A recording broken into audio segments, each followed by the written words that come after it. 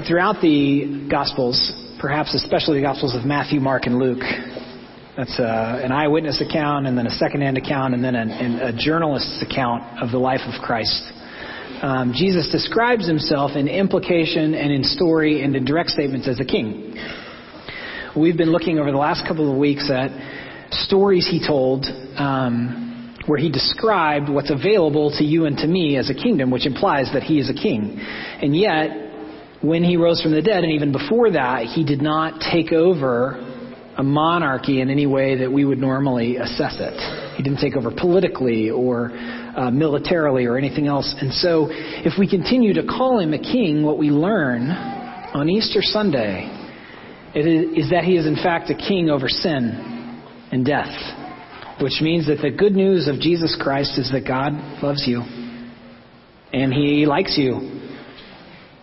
The most theologically accurate way to say that, I think, is he loves you because he is he and you are you. But sin is a problem, and therefore he had to send his son, who lived without sin, to take the entire wrath of God on himself so that you and I can be back in relationship with him. And wrath is like an uncool word, and yet we see it around the world and we wonder what's to be done about it. In that sense, we're thankful that God indeed judges evil and injustice and abuse, violence.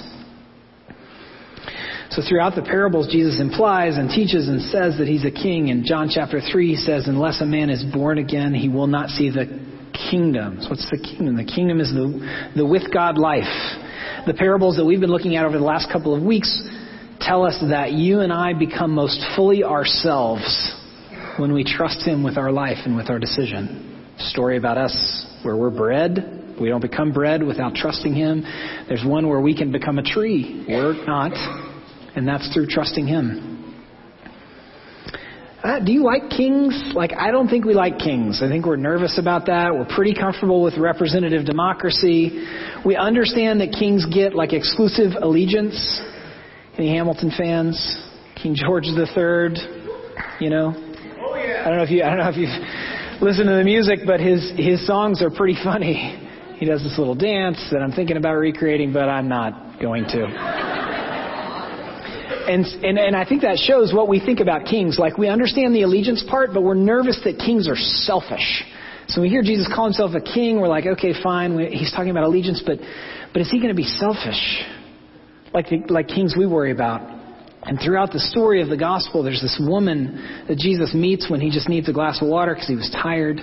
They talk about her very rough story, and he's so kind to her, not avoiding truth, but so kind. There's a story, you think the Bible's boring, there's a story in John chapter 8 where religious leaders, men kind of like me, frankly, drag a woman who was caught in the act of adultery. It's not a euphemism for anything. That's how it happened. Jesus talks them out of putting her to death and is so kind to her. Jesus allowed this woman with his terrible reputation to wash his feet, and you're like, that sounds actually uncomfortably kingly. Then he washed the feet of his disciples. And so I'm trying to help us in our imaginations remember the fact that even those who do not like Jesus, don't want to have anything to do with the Christian faith, would not look at his life and say, that man was selfish.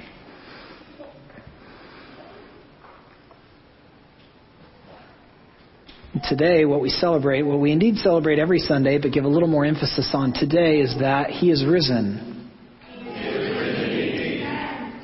The King is risen, the King over sin and death.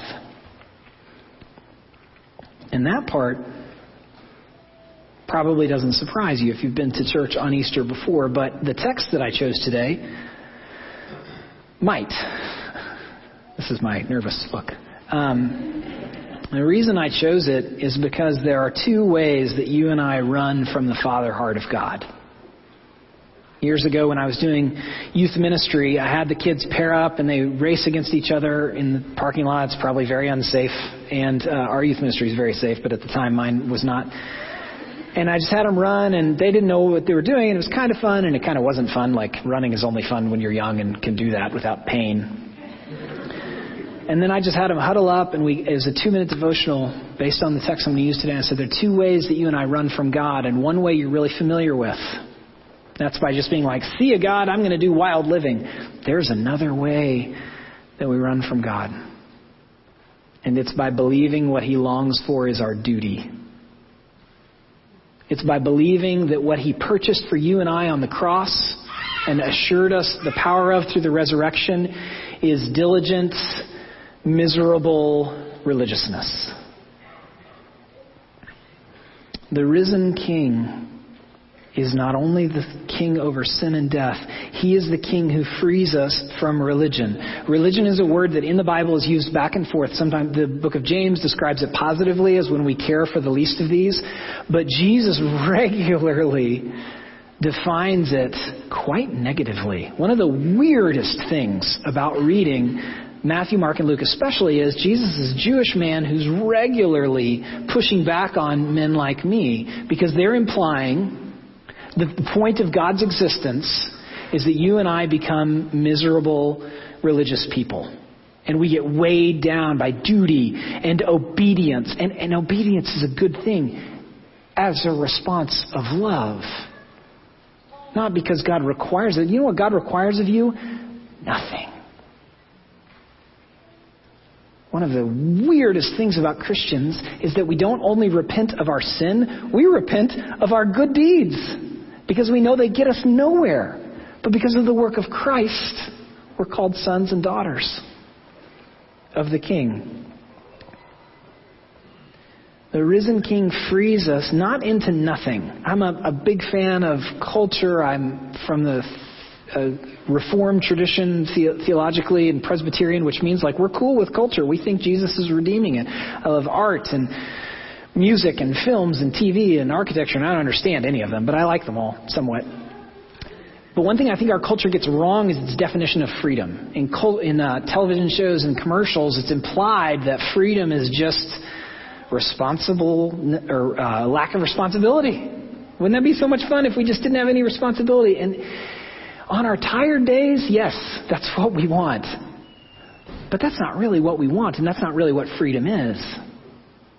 Jesus describes freedom as having joy that transcends any circumstance, peace that can actually make it through any time, and righteousness, knowing how to live.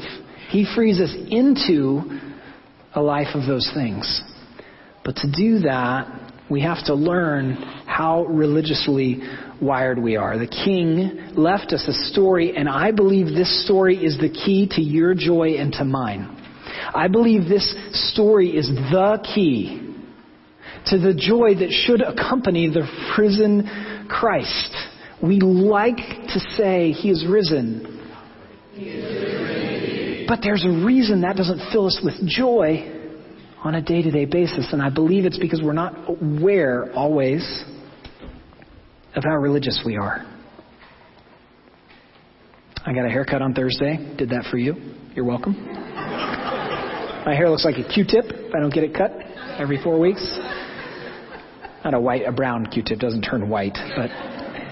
And I was talking with a woman who cuts my hair, and she started talking about the 10 Commandments, which was fun because she can only remember 3 of them, which is like most of us.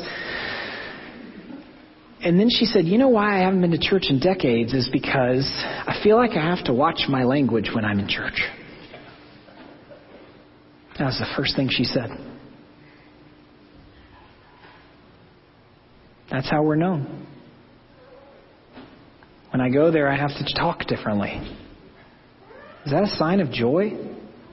And then she said, but it does seem like followers of Jesus are able to handle adversity and suffering in their life. And I'm like, you're ruining my illustration for church by saying that. Like, I didn't say that out loud. I was just thinking in my head, like, if she had just said the thing about watching her language, I'd be like, it's a perfect illustration.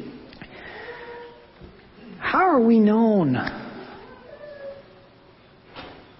I'm afraid that we're known as miserable people of duty and not people of joy, and yet the flowers are about the new life purchased for us by the work of Christ, not by our own work.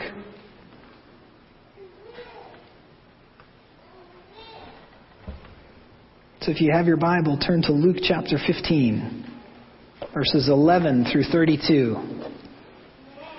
a story I believe many of us are familiar with because we grew up in Sunday school, and a story that if you're like me, you did not understand growing up because it was taught to you the wrong way. I'm going to double down on that in just a minute. Bear with me. And he said there was a man who had 2 sons. That's interesting. That's not what the heading in my Bible says. We'll come back to that. And the younger of them said to his father, "Father, give me the share of property that is coming to me." And he divided his property between them. Not many days later, the younger son gathered all that he had and took a journey into a far country. And there he squandered his property in reckless living. And when he had spent everything, a severe famine arose in the country. And he began to be in need. So he went and hired himself out to one of the citizens of that country, who sent him into his fields to feed pigs. And he was longing to be fed with the pods that the pigs ate. And no one gave him anything. But when he came to himself, he said, "How many of my father's hired servants have more than enough bread, but I perish here with hunger?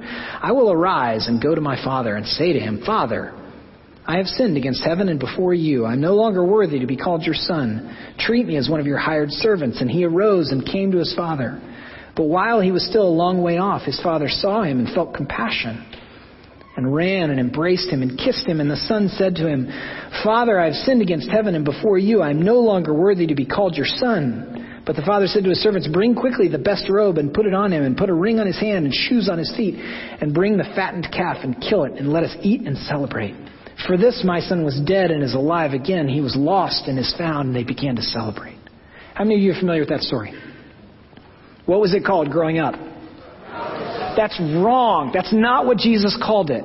I'm serious. If you want, I have 3 pins up here. If you're willing, I would encourage you to either write an S at the end of the title if it says prodigal son, or cross it out and say the story of the running father. Because those headings are not part of the text. Those headings are to help you and I find our way to the story.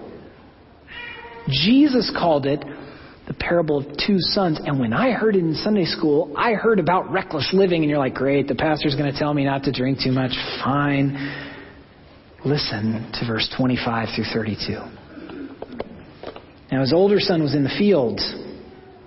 And as he came and drew near to the house, he heard music and dancing. And he called one of the servants and asked what these things meant. And then he went and started dancing and eating the food. Nope, that's not what the text says. And the servant said to him, "Your brother has come, and your father has killed the fattened calf, because he has received him back safe and sound." But he was angry and refused to go in.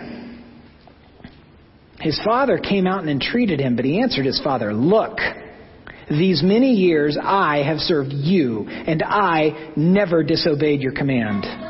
Yet you never gave me a young goat that I might celebrate with my friends. But when this son of yours came, can't even call him his name, or my brother, who has devoured your property with prostitutes, you killed the fattened calf for him." And he said to him, "Son, you're always with me, and all that is mine is yours, and it was fitting to celebrate and be glad, for this your brother was dead and is alive. He was lost and is found." And then the brother went to the party and it was all okay. It's not in the text. I find this amazing. 2,000 years later, this story is still compelling. This story still has, in just 3 minutes or however long it took me to read it, it has moments of great tension. And where's the greater tension? If you're just thinking about it as a story, forget what we all learned growing up, that we shouldn't drink or smoke. Like, that's pretty much what it means to be a Christian. Just for a second, think about the story as it stands. Where's the tension? There is some tension with the younger son, and there's an incredibly greater tension with the older son. And the most tension is in the part of the story that we don't know, which is whether he went to the party. So I know you have brunch plans, but I got to be honest, that was just my introduction. We will get you out of here on time. Would you pray with me? Lord, would you help us as we consider the cross and the empty tomb to understand and believe and to know and live in light of the fact that you have freed us from our irreligious tendencies and our religious tendencies into joy. Help. Amen. The risen King frees us from religion, which, if you're comfortable calling it, that's what I'm calling what's happening in verses 25 through 32, which oppresses. Can you picture the older son in these verses? In verse 25, he's in the right place where he probably was every day. Many of us came to faith as kids, and we know how important it is to be in the right place, both literally and metaphorically. Don't go to the wrong place. Go to the right place. Then you're doing the right thing for the right reasons, and everything will be okay. He's not doing it because it was wise and because he loved his father and was happy to serve, but he's definitely in the right place. Verse 26, he's suspicious of joy. Do you ever find yourself suspicious of joy? I think you and I have a tendency, what the Bible would call our flesh, gives us this tendency to be suspicious of other people's joy. I remember growing up, the area that I grew up in, let's call it Oklahoma because that's where it was. There were people that were suspicious of dancing because what could happen if people were to dance near each other? And that question's actually a good question, but some amount of the suspiciousness is a religious sickness, or we're suspicious of joy.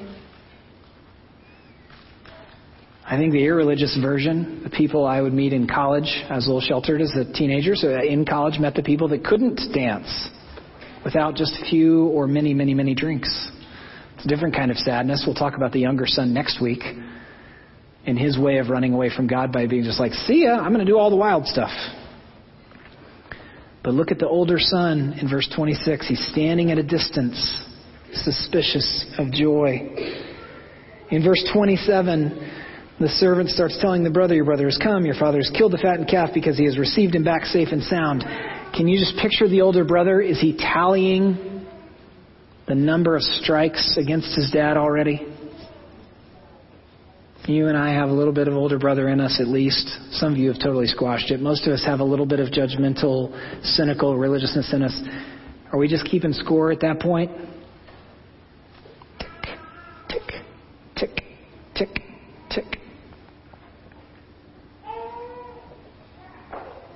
When other people get good news, sometimes we respond poorly internally. And some of that's because you and I see injustice. You know, if you're passed over at your workplace for a promotion and you deserve that promotion, there's a point where that's unjust. But then there's a point where we're like still mad and it's been like 6 years.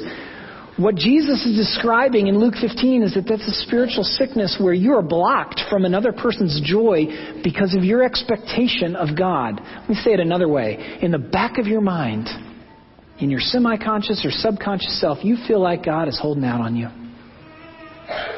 That's the older brother in verse 27. He's standing there confident that his little brother didn't deserve this. Because he didn't, by the way. And you're like, right, I'm on his side. But what's the response to that? Our sense of duty and right and wrong and our misunderstanding of God can lead us to a place of sheer misery. I believe when Jesus told this story, it was confusing. And after he rose from the dead, they were like, oh, we not only get eternal life, but we're freed into joy today? Which is why I believe this is the key for you and I, to connect the empty tomb, which we believe in and say in creeds that we believe accomplished for us all the work necessary for you and I to be with God forever. And yet we don't have much joy on Tuesdays, and it's because of our religiousness. Look at verse 28. But he was angry and refused to go in. So he's giving the silent treatment to the servant and to his brother and to his father. His father comes out and treated him. And I know that none of us would ever give the silent treatment to people because we're more mature relationally than that. But that's what we do in our religiousness. We're so angry and cynical, not just about what happened at your job or with your family, but also because we're believing the same lie that Adam and Eve were convinced of in the garden, which is that God is holding out on us. It's natural to believe that in a broken world. And it's toxic to your soul, and it blocks your joy, blocks your ability to see the running Father, blocks your ability to love neighbor and delight in their successes. It blocks even your ability to love yourself. If you had to decide, does the older brother seem to like himself? I don't think so. Why? Because he's being oppressed by his misunderstanding of the Father. He believes what the Father requires of him is duty and obedience. Just in and of themselves. Duty and obedience are good things as a response of love. Duty and obedience in and of themselves just get us to miserable religion. But he answered his father, "Look, these many years I have served you, and I never disobeyed your command, yet you never gave me a young goat that I might celebrate with my friends." You know, when you come home from work and you sit down and you just start saying "I" like 100 times in a row, and you were probably treated at least mediocrely, if not poorly that day, but that I, they, I didn't, that's our tendency towards religiousness that blocks our joy. And you're like, fine, I just won't say it. No, that's not the good news. And embedded in this is some bad news, by the way. Embedded in what I'm implying and what I'm saying is you and I, in an obscenely broken world, are entitled to very, very little, if anything. We want this life, we want this family, we want these things, we want this health, we want this hair, we want this body, and the world is subject to decay, and you and I are not entitled to those things. And those of you that have suffered are thankful that I'm being honest. Those of you that have not suffered, been like, I'm just going to go to brunch. This is not fun. Like, church is not fun today.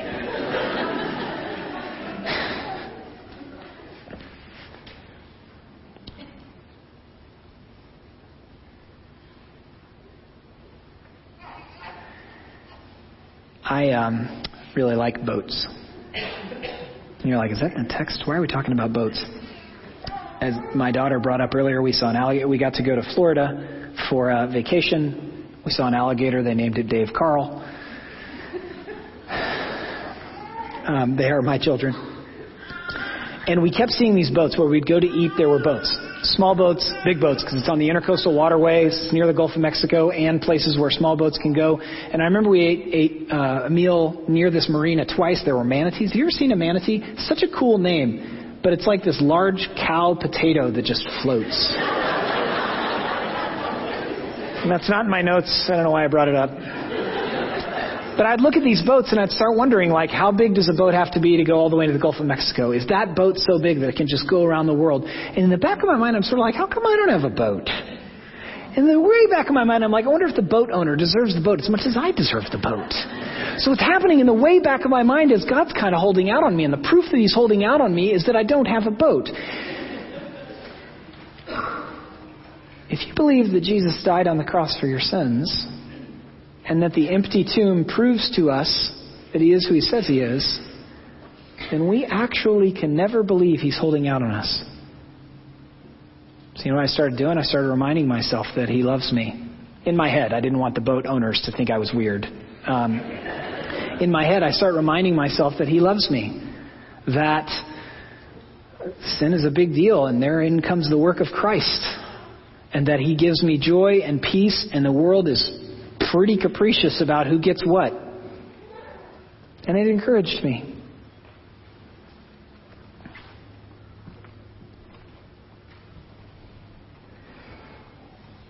The risen King frees you and I from a religion which is oppressive into the arms of the loving Father.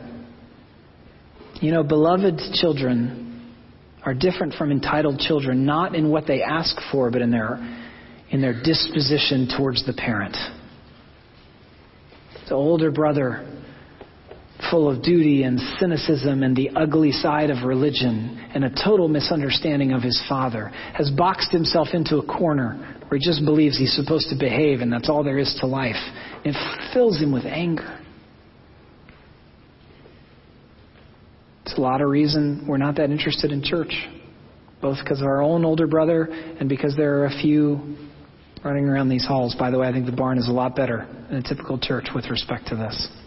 A lot of gracious people here who've been through hard life, and God has given them joy anyway. But I still believe you and I need to be reminded of our tendency towards religion and how toxic it is to our picture of the running Father. The risen King Jesus frees us from religion into the with God life, which is the arms of the running Father.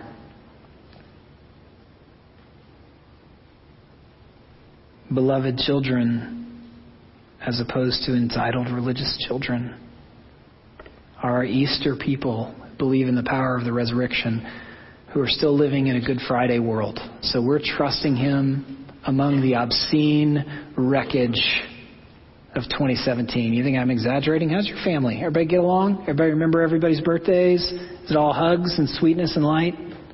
How about the world? How's the world doing? It's a big darn mess. Did I just say darn? I'm from Oklahoma. Let it go. But we do believe in the power of the resurrection that tells us that Jesus is king over sin and death, and we put our hope and our trust in Him, and we notice this story, and we're encouraged not only that we get to spend eternity with Him, but that He has purchased for you and I joy. And that joy gently, slowly, most of the time, removes the toxic, natural religiousness in our being, freeing us to enjoy Him. Friends, we all have both sons in us. We all have the tendency to run away from God by just doing our own thing. Talk about that next week. We all have the tendency to run away from the loving Father by being real dutiful. And it's toxic. So what do we do about that? We remind ourselves of the good news, which is not I obey and therefore I'm loved. It's that we're loved. Our sin was a big deal. That's why Jesus went to the cross. But what He requires of us is nothing. All we need is need. We turn to Him and He frees us not only into eternal life, but into joy. Knowing that He is a Father who rejoices over us with singing. Do you believe that? Because I struggle to believe that. That's Zephaniah 3:17, by the way. Believe that Jesus rejoices over you with singing? I hope so. I struggle to believe it.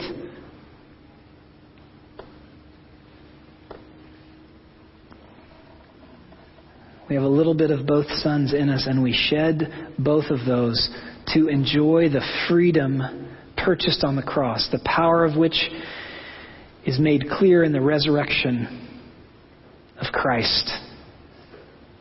We are both prodigals. Both kinds at the same time. So what do we do about that? We ask God for help. God, free me from my religiousness into joy. Would you pray with me?